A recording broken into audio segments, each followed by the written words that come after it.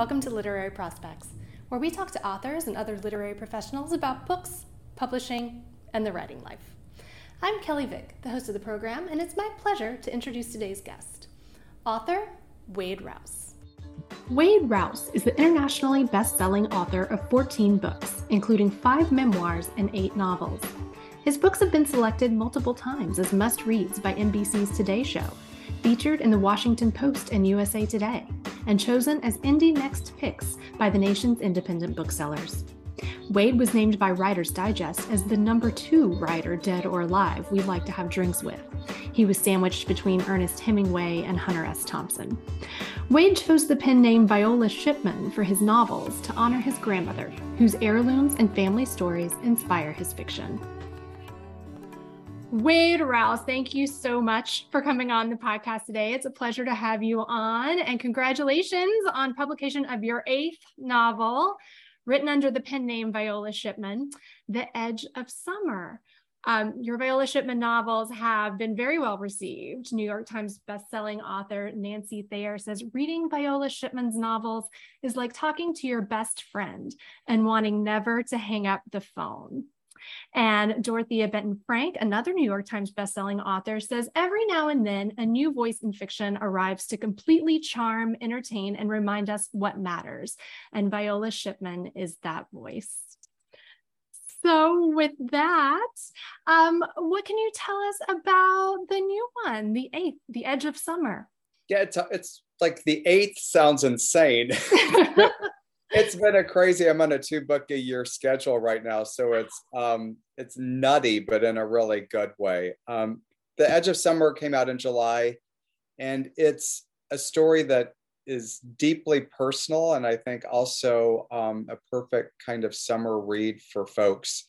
It's inspired by my grandmother's buttons and button jars, of all things, if you can believe it. And kind of the history and memories I have of that have stayed with me my entire life. You know, I grew up with my grandmother in her sewing rooms, and she was a working poor seamstress in the Ozarks. And when she'd come home from work, she would take a seat at her singer after working all day. And I would join her and, you know, either do my homework or play with her buttons from her button jars. And I always remember just the magical clothes that she would make for me for my school clothes or for my mother, you know, those beautiful kind of bat wing coats. Oh, wow. Or she'd just take, you know, blouses she'd find at Goodwill and rip the buttons off and, you know, put pretty ones on it to make it new again. And she always looked down at me when she would sew at some point and just smile at me, just seemingly so content. And as I grew older, I started to think, you know, how did my grandma get to this point in her life? She never finished high school. She never learned to drive. And yet here she was, she'd found peace and contentment and happiness with her grandson watching. And I always wondered how she got from here to here in her life. And so that seminal memory kind of always stayed with me and kind of started this book. You know, when I told my agent and editor I wanted to write a novel about buttons, and they're like, think again. But you know, it's really a beautiful story of a woman who's just turned 40 and she loses her mother too early to COVID. I lost my father-in-law in April 2020 to COVID, and you know, that experience did really terrible things to me, not being able to have closure, but it also kind of recalibrated my life, as I think it did so many of us, and made us ask if we're happy and we're content with our lives.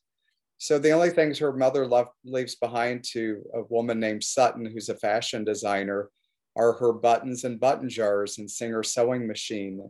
And in her grief, she thinks she sees in those sewing notions, perhaps a secret to who her mother was, who was always very secretive. And she sets off from the Ozarks to the shores of Lake Michigan, where I live, kind of in search of not only her mother, but herself. And she comes across a fascinating history about the pearl button industry in the US, you know, and how buttons came to be, but also she comes in touch with the town's matriarch, which is this kind of looming, very rich woman who has an imposing presence. And she begins to wonder if maybe that's the grandma she never knew. So it's kind of a beautiful story of self-discovery.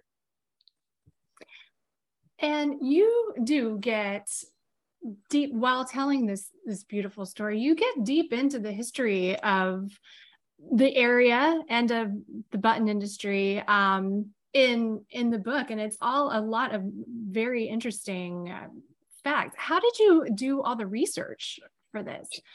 I think it's like the weird thing that authors do when, I was walking by one day and I have I have all of her buttons in a ball jar on a bookshelf, along with her sewing basket, which was beautiful. She made it herself.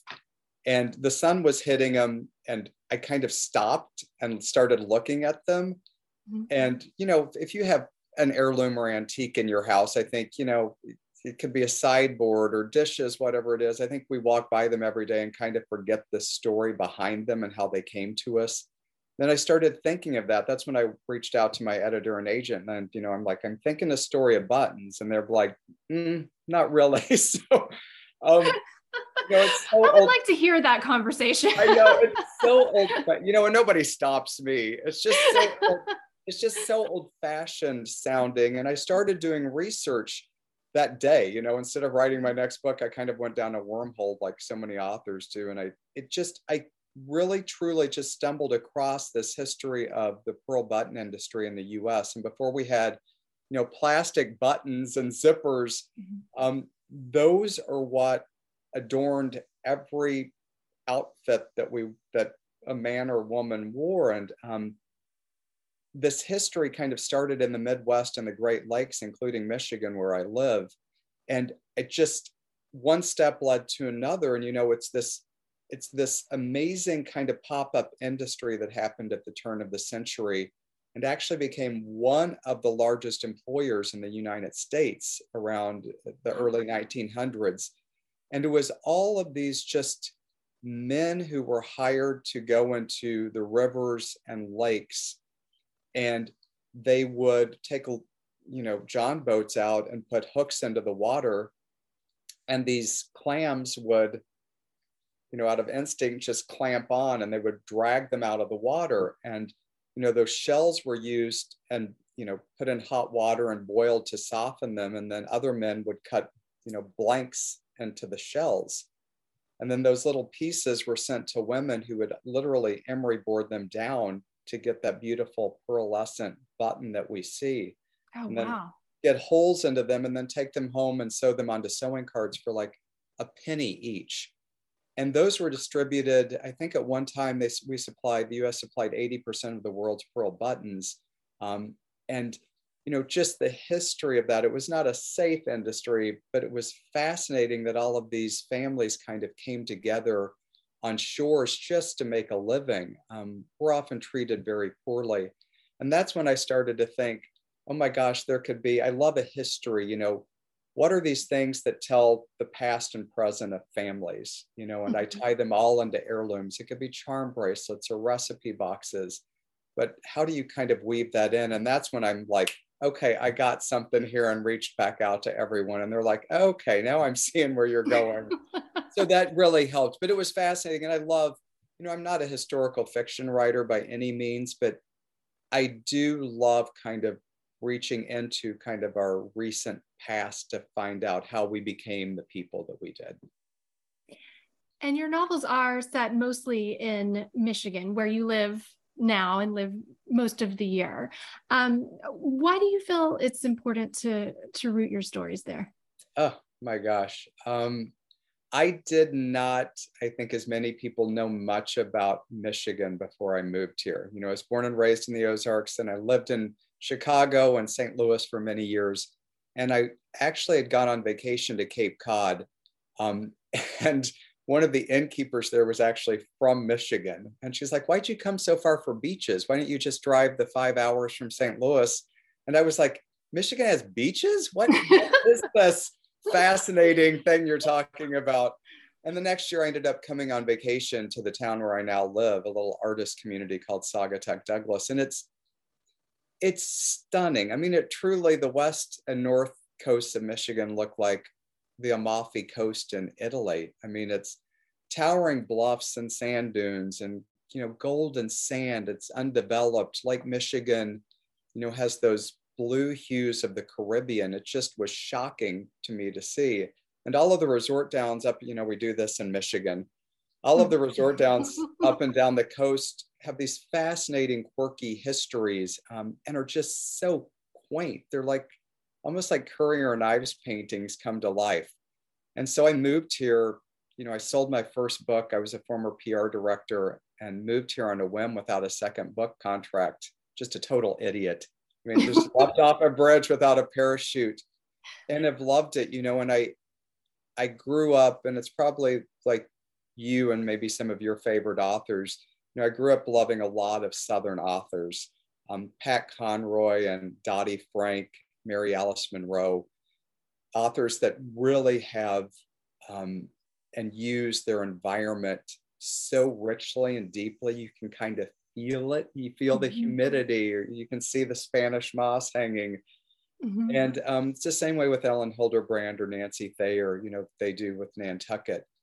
And there had not been many, if any, writers that had really made Michigan kind of that setting for books. And I made it an intention very early on that I the more I traveled throughout the state, that all these resort towns really could be mined for incredible histories, because I'm a big believer that environment and where we live makes us who we are. Good, bad, beautiful, ugly, all of those things seep into our soul and make us the people we are. And so I use atmosphere and environment and setting very deeply. And I have to ask, especially since The Edge of Summer is set right in your town, how many of these characters are based on real people? Let me knock the volume down. I'm one of those writers that I started as a journalist. I wrote 4 memoirs before I actually switched to fiction. So everything that I used to write has always been based in fact or on people that I know. So that's a great question. I really am one of those writers that makes up their characters, but I also have to get inspiration from people that I know, and many are based on real people. Even the matriarch that I talk about in this town is based on someone here that we all know and love and don't love. And it's funny now. You get invited to dinner parties and people you can see them sometimes move away because they don't, they're worried you're going to take something, which I do, or write it down. I'm always like, have another glass of wine. It'll come out eventually. Are you worried you're going to get in trouble? I don't worry. In fiction, I don't worry at all. Memoir, I've been there. I've written some deeply personal books about family and places where I've worked before. But I'm not worried anymore. Just change enough characteristics that you can slide by. Yeah. And while most of the book does take place in Michigan, Sutton, the main character, grew up in the Ozarks, as did you. And there's a lot of Ozark lore in the book as well. And I was particularly intrigued by the Blue Man and the Spook Light. So I was interested to find out, are those real Ozark legends? You're good reader. Yes, they really are. Those are growing up in the Ozarks, and I think it might be this way, especially in more rural areas. Those are really true things. And so growing up as a kid, like I write about in the book, you would go in search of the spook light. Like I wrote about it, you go out onto this road, and it sounds insane now as an adult, but it's so creepily real that there will be a light that will appear out of nowhere that is so bright and intense, and you will go to chase it or follow it, and it will disappear almost as if it knows you're coming for it. But that's what we did as kids. We would go in search of these, these people or things, and scare yourself silly. But oddly enough, like the spook light is one of those things that I would say more often than not, I saw. And I even went back as an adult with adult friends to make sure it just wasn't imagination and it was there. And they say it's maybe a reflection, from the moon or the way the light hits certain things. And it probably is, but it's, those things stick with you. It's like a scary movie. Mm-hmm. I remember my grandmother telling me, I grew up in Georgia, and I remember my grandmother telling me about a similar sort of thing that her parents told her that they used to see, like out in the woods in Georgia when she was growing up. And I think it's, those get passed along and they kind of never leave. It's interesting. Georgia, I'm sure, I lived in Georgia 1 year growing up in a little town called Cedartown, Georgia. So it's interesting. I've been, the South especially has a lot of those stories. Oh yeah. And you mentioned that you have a background as a journalist and sort of started out as a journalist.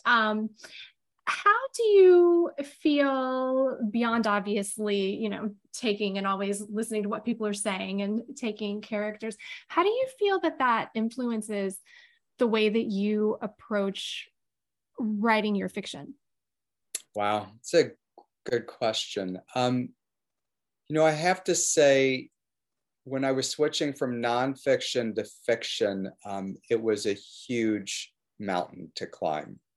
I started at Northwestern in more magazine publishing, and I was really fascinated with more long form magazine writing. That's what I really love to do, and kind of cut my teeth on that. And sadly, that's kind of seen that fade over the years. Magazines have disappeared and people don't read long pieces anymore. We flip through our phones, but that kind of mix of creative writing and journalism was really what I cut my teeth on. And I started writing memoir, and it was my voice that I heard, based on kind of copious notes that I'd taken over many, many years. I was that person that was always noting things. And that came very easily and naturally to me. And when I switched to writing my first novel, it took me nearly 3 years to write. And my literary agent kept sending me back to the woodshed over and over and over again. She's like, you're writing about women, 3 generations of women in my first novel called The Charm Bracelet.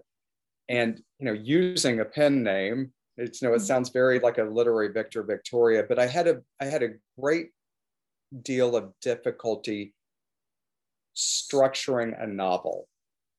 I was used to, as I think a journalist and writing memoir, it's what I kind of call, I puzzle piece things together. I kind of wrote more essay style and then put those together. I knew how I wanted to fit those pieces. Mm-hmm. The novel couldn't be structured that way. I mean, it takes on a very different narrative arc and shape, and kind of more of the character introspection that has to play out. It was very difficult to make that transition.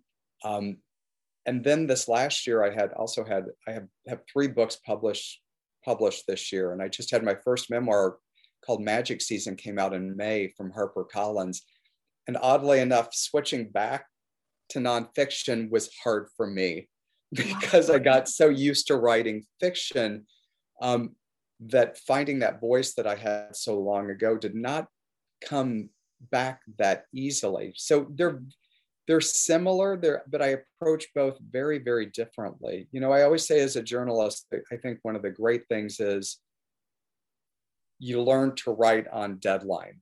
Mm-hmm. So you are writing, but you're editing as you go. So that's an incredible skill set, I think, to have, especially as you approach. But, in writing, I'm different than some writers, but I write. I don't let the editing part come into play until much later into the end. I'll put notes in that just says this sucks in red, or improved dialogue, or this is that would be all over all my stuff. Or this is horrible. And I don't like stopping that creative flow to go back and edit deeply everything I've written that day or week. It's a very different process. And then I usually have a nightmare the last month and kind of going back through the book, but it works best for me. So you get pretty much the whole book down, like a draft, really rough, and then go back. I do. Here's what I think happens. I think if you're in a creative flow, I get so, and writers are like this, you get so deeply invested and involved in the story you're writing. I'll forget to eat dinner, or there's a new rug that's put down that you don't notice for 6 months. And I think that's a good place to be. I think if I stop and go back through what I've written every single day critically and analyze it and parse it and start that editing process, that's a totally different creative piece that does not work well for me, because then I find the next day it's hard for me to get back into the creative flow again. I always stop at a place where I know I can pick up again the next day.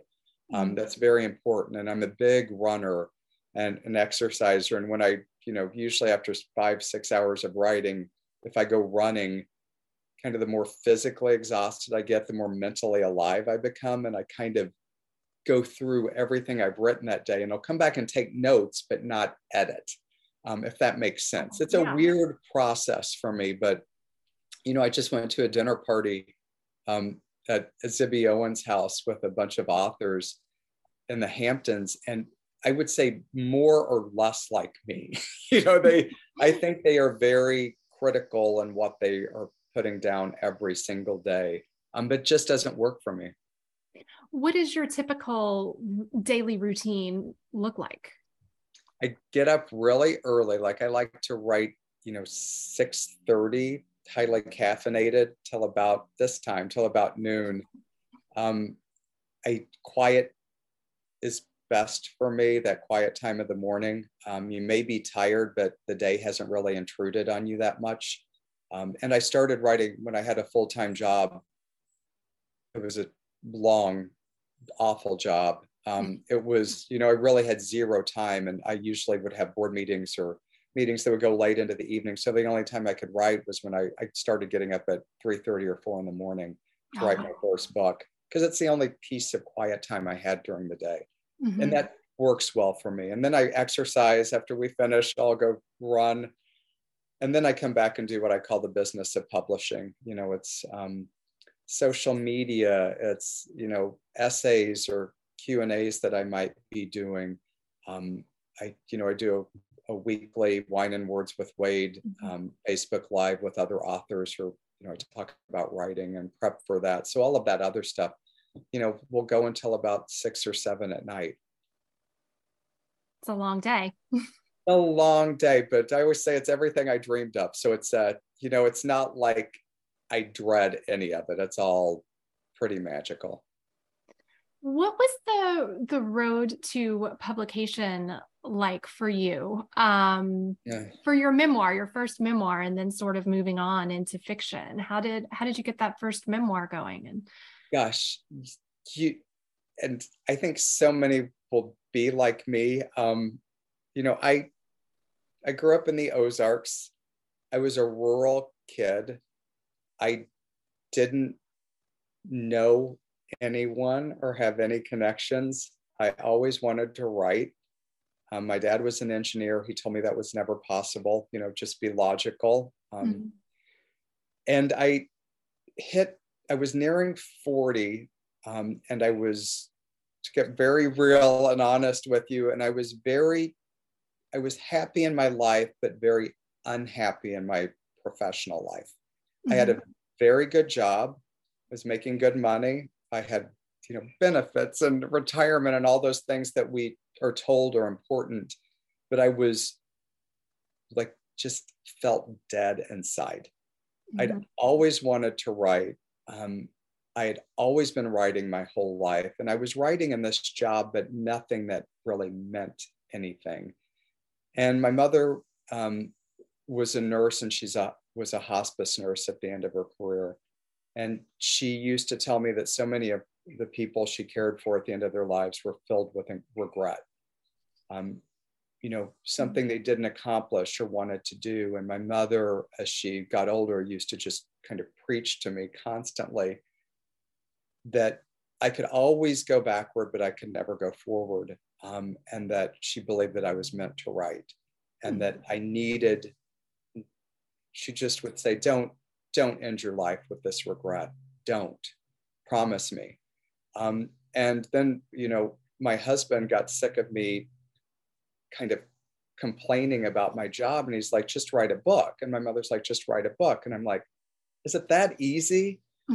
Because I think so many people, like, I believe that there was like this secret golden key that was passed around Manhattan that only a few select people got, and I would never be that person.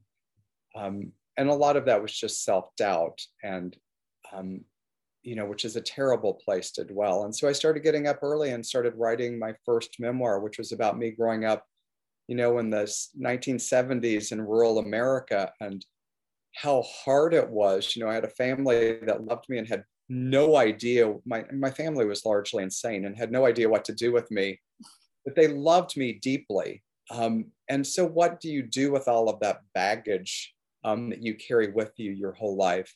Mm-hmm. And I was a big, Nora Ephron, David Sedaris fan, but I didn't want to copycat them. And I had this voice in my head, and I just said, listen to that.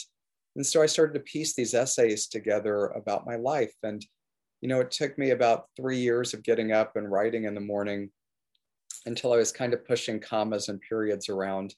And then you do the research, I was a good student, and I'm like, okay, how do you do this? How do you, get a literary agent? I always joke, you write a book that nobody wants to read. You have to get an agent and write a query letter before they even take a chance. And I got it. It was like a job interview. They want a professional. They want somebody that can write a hell of a great book, but also a person they know is competent that they can work with. So I ended up querying, I got all the guides, Jeff Herman's guide, Writer's Digest guide, spent months writing a query letter and, listing agents and categories. And I reached out to 15 agents, and this was right before email, self-addressed stamped envelopes. I always say you pay for your own rejection. Yeah. And I reached out to 15 agents, and 7 of them requested my full manuscript. Wow. Within like 2 weeks. Yeah, I put these query letters in the mail on New Year's Eve with my mom and my husband on both sides of me at the mailbox. Oh, I love that. And I said, here goes nothing. And my mom said, here goes everything. And about 2 weeks later, 7 agents asked. And within another week, I had 3 formal offers of representation. One from a huge agency, one from a medium-sized, and one from a very small agency.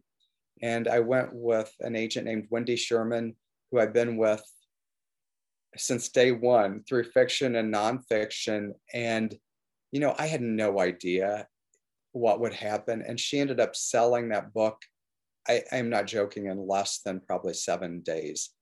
And it sold to Dutton, an imprint of Penguin. And that started it. And, it was one book at a time. I didn't get a multi-book deal. Mm-hmm. I got one memoir at a time, and that was me writing the entire book as quickly as I could because I went nuts and quit my job. And not having health care or a monthly salary, and, kind of, stockpiling money and going month to month. It was very hard those first few years. Mm-hmm. And I believed so deeply, and one book led to another. And then when I switched to fiction, it was a tough go. I started writing for magazines again. I started writing for People magazine. Mm-hmm. And, I always said, how do you I call it extending the runway. How do you get that plane off the runway? Mm-hmm. And these novels sounded crazy at first, but they took off. They've sold in 21 languages around the world and are really resonating. So that's what I tell readers. Sorry to babble, but I'm a big believer. I love it. It's great. There's no babbling. I'm a big believer in listening to your voice and your heart. And I'm a big believer in how do we unlearn fear that we're taught our whole lives. We sit down to write like I did, and you think, this is going to suck. I'll never make $1 doing this.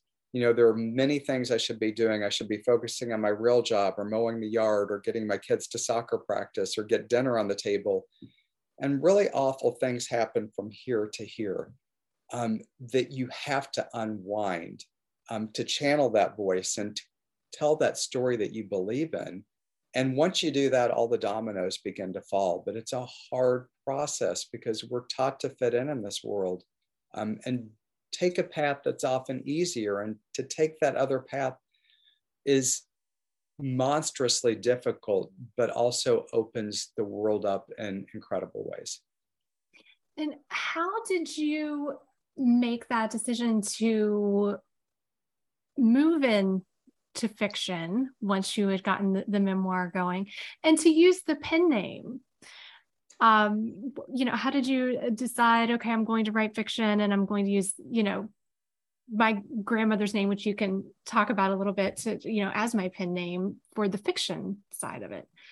Yeah, long story short, my mother passed away, and I didn't really find writing about my life to be funny, or I felt very unmoored from the world. I think when you lose a parent that you're very close to, Mm-hmm. You kind of felt like just a boat that's drifting in the water. And that's how I felt. And so I didn't, even talking to my agent, I needed to write a book, but I didn't know what I wanted to write. And I went back to help my dad move from our family home into a smaller home, which, if you've been through that process, it's a nightmare. My dad's a true Ozarks country man. Mm-hmm. Change does not come easily. But in helping him move, I found in our attic all of my grandmother's heirlooms boxed up. I found her charm bracelets and recipe boxes and quilts and family Bibles and scrapbooks. And, as I mentioned, I grew up with both of my grandmothers. And I grew up very close to my grandma Shipman. And she was a working poor seamstress, never finished high school, never learned to drive.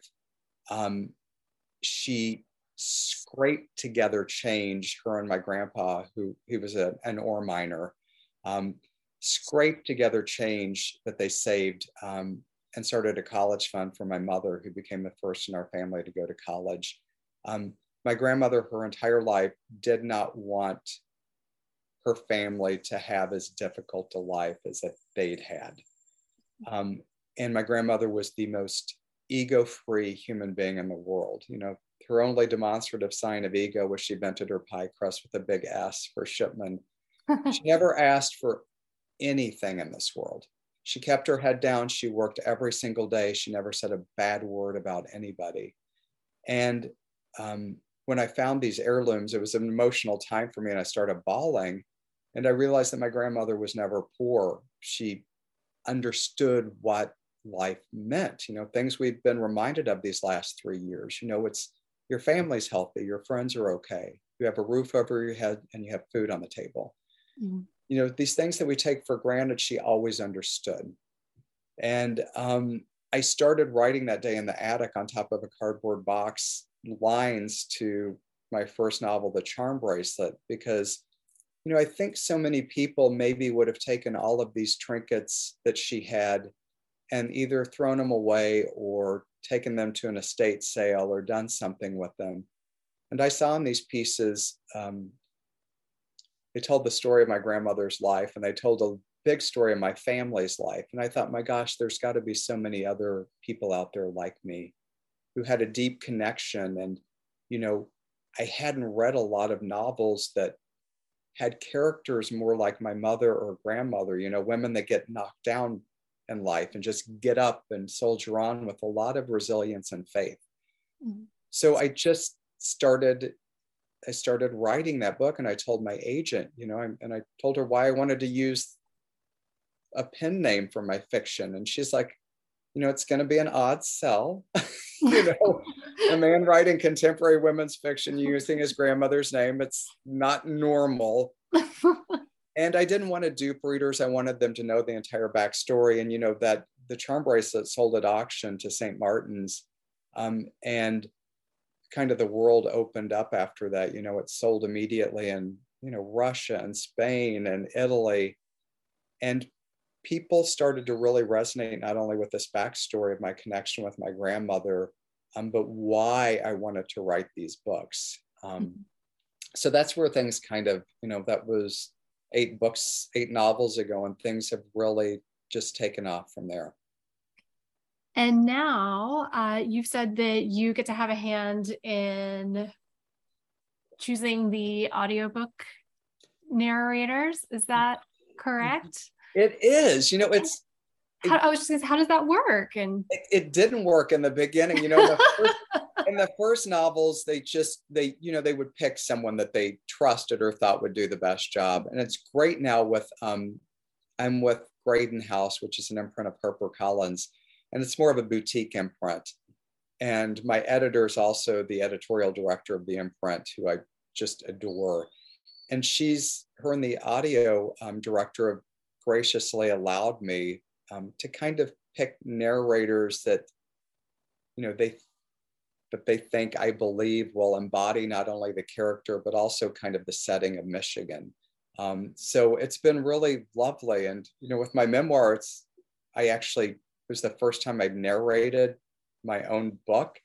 And it changed my whole appreciation of audiobooks and narrators. It was the most rewarding but nightmarish process of my life to sit in the studio with, engineers around you, and then you have editors in your ear, and you're like, with my memoir, I'm trying to bring to life, a deeply personal story. It's about me and my relationship with my father. And the only thing that bonded us was our love of baseball and the St. Louis Cardinals. And it takes place over the last baseball game we ever watched together. But, you have to bring the book to life, hopefully beautifully, doing accents, Ozarks accents that aren't too cartoonish. And then, any mispronunciation, any spit click, any deep breath, any outside noise, you have to stop and start over.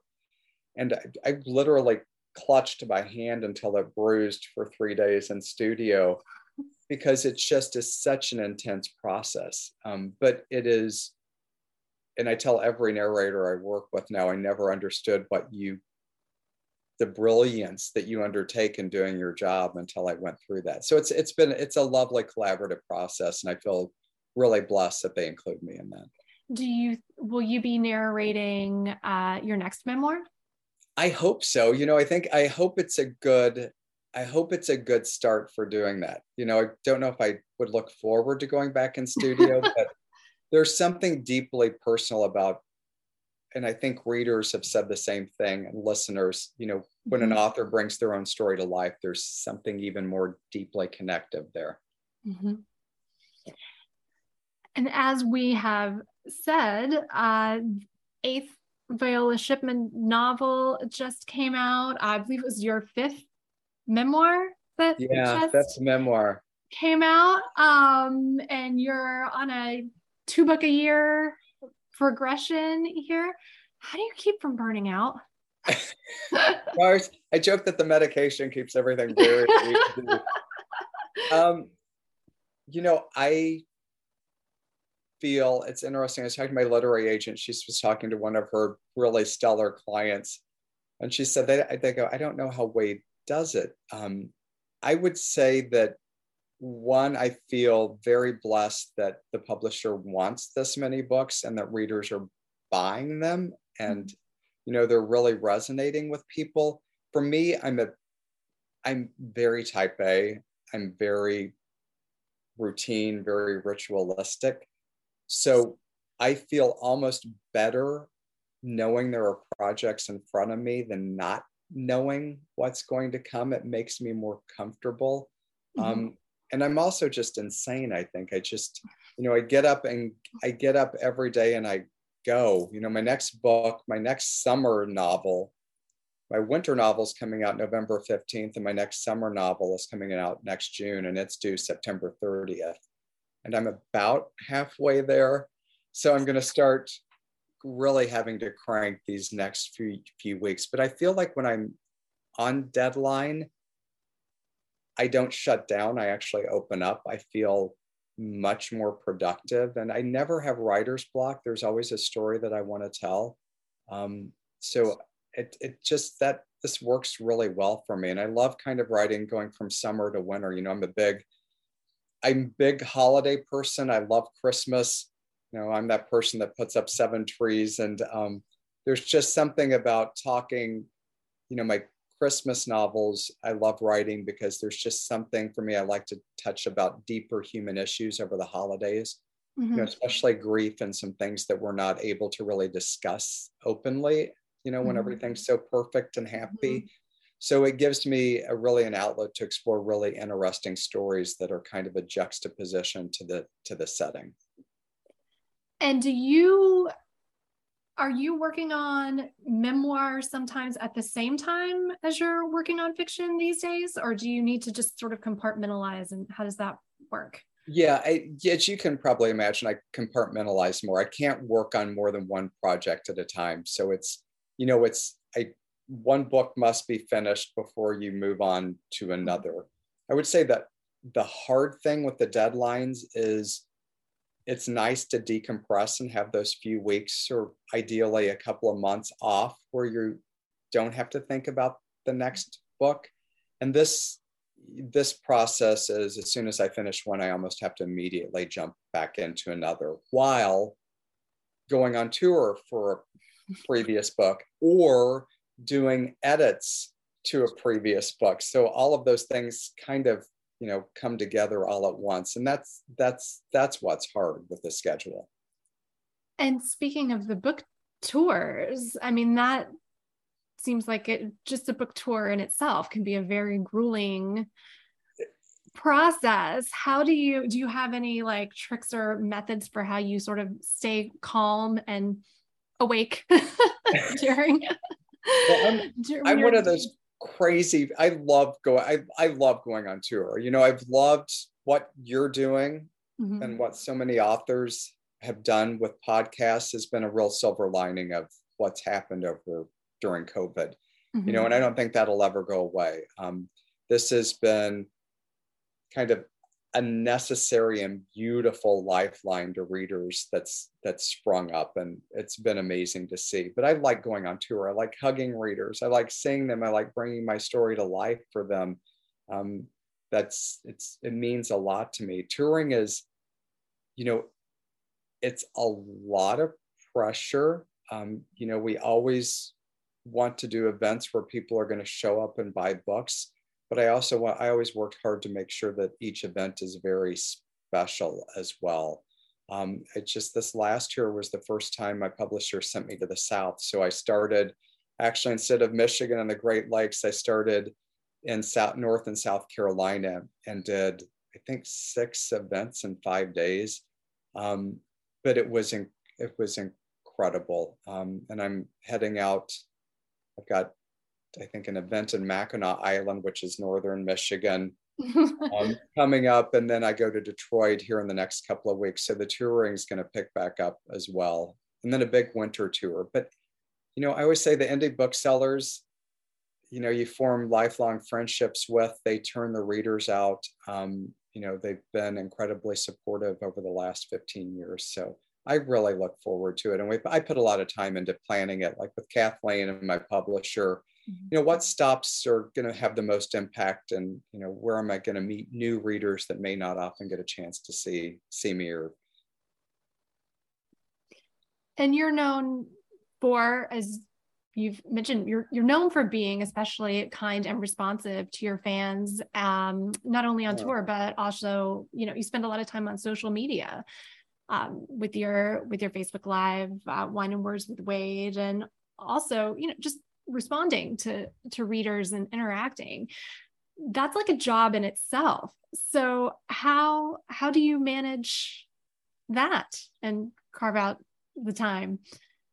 It's big. I mean, you know, I mean, on social media, it's a necessary piece of being a writer today. You know, there are a few writers that have achieved a level where maybe they don't have to be on Instagram or Facebook or Twitter or TikTok.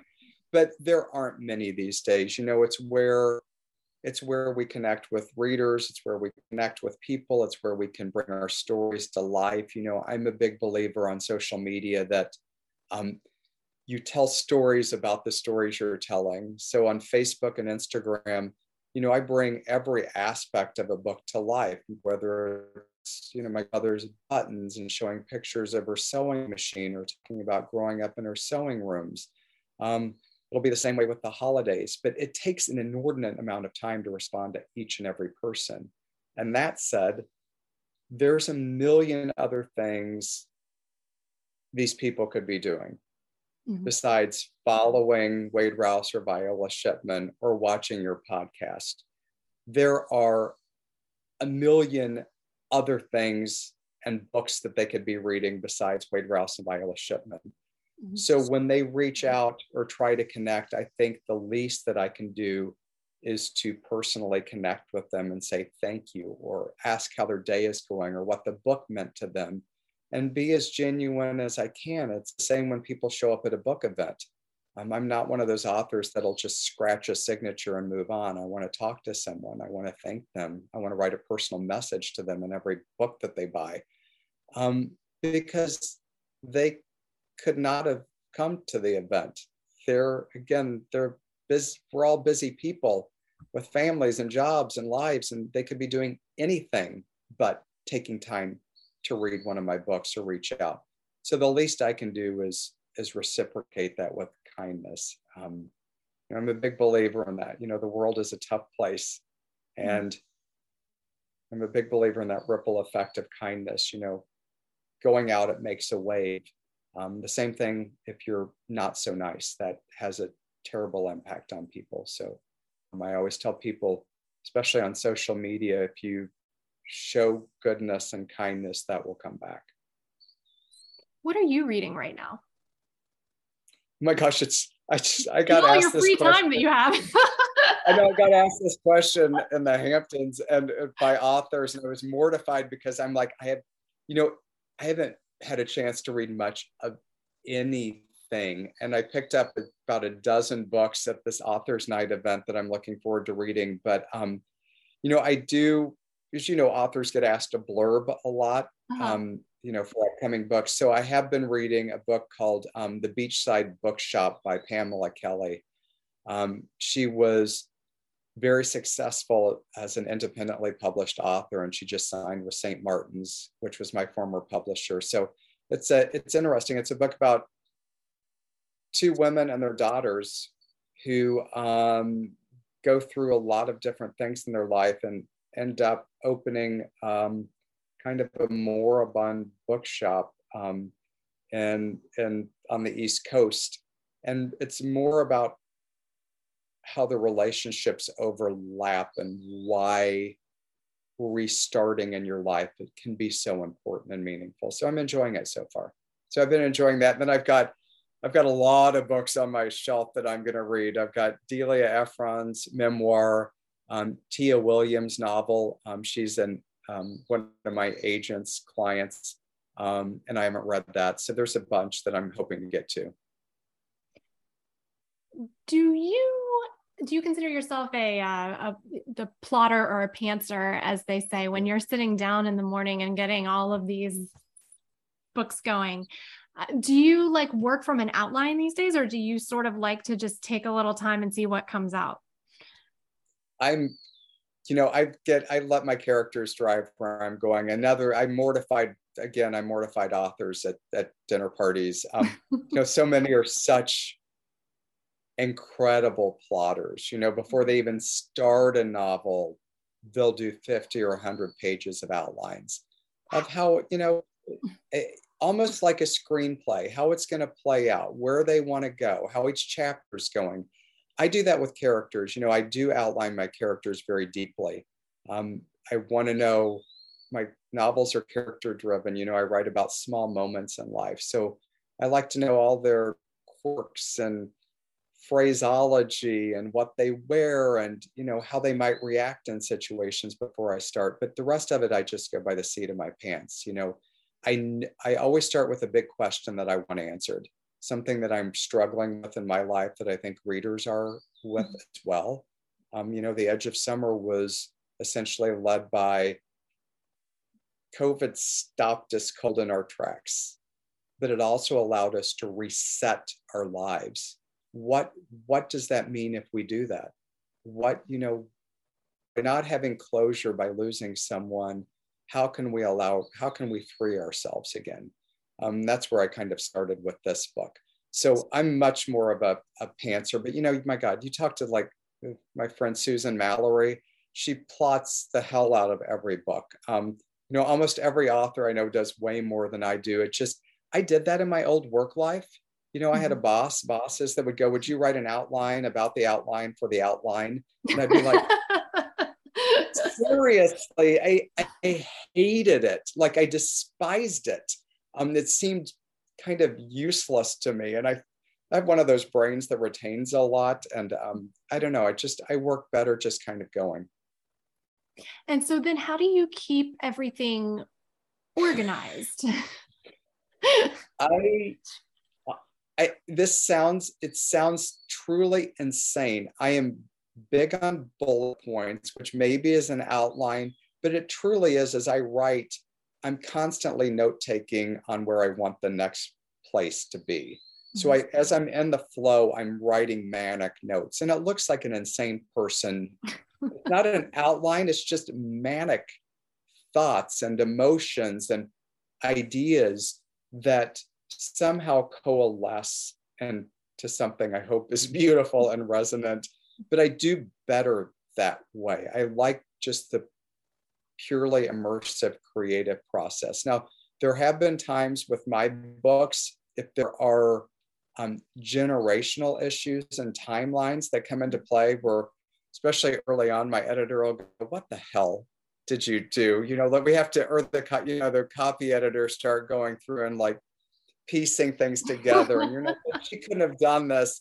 And I try very hard to catch all of that, but there are some times where I think that's where for a lot of plotters, they get all of that down. That's not an enjoyable piece to me. I just like to get lost in it and go. Do you use any specific, do you just put everything in Word documents and folders, or do you use Scrivener? I don't. I do Word document and just start. And it is a complete full-on mess as you see it progress. If I showed you, I wish I could show you like making me feel so much better right now. it looks like a train. It's like a crime scene. It just is.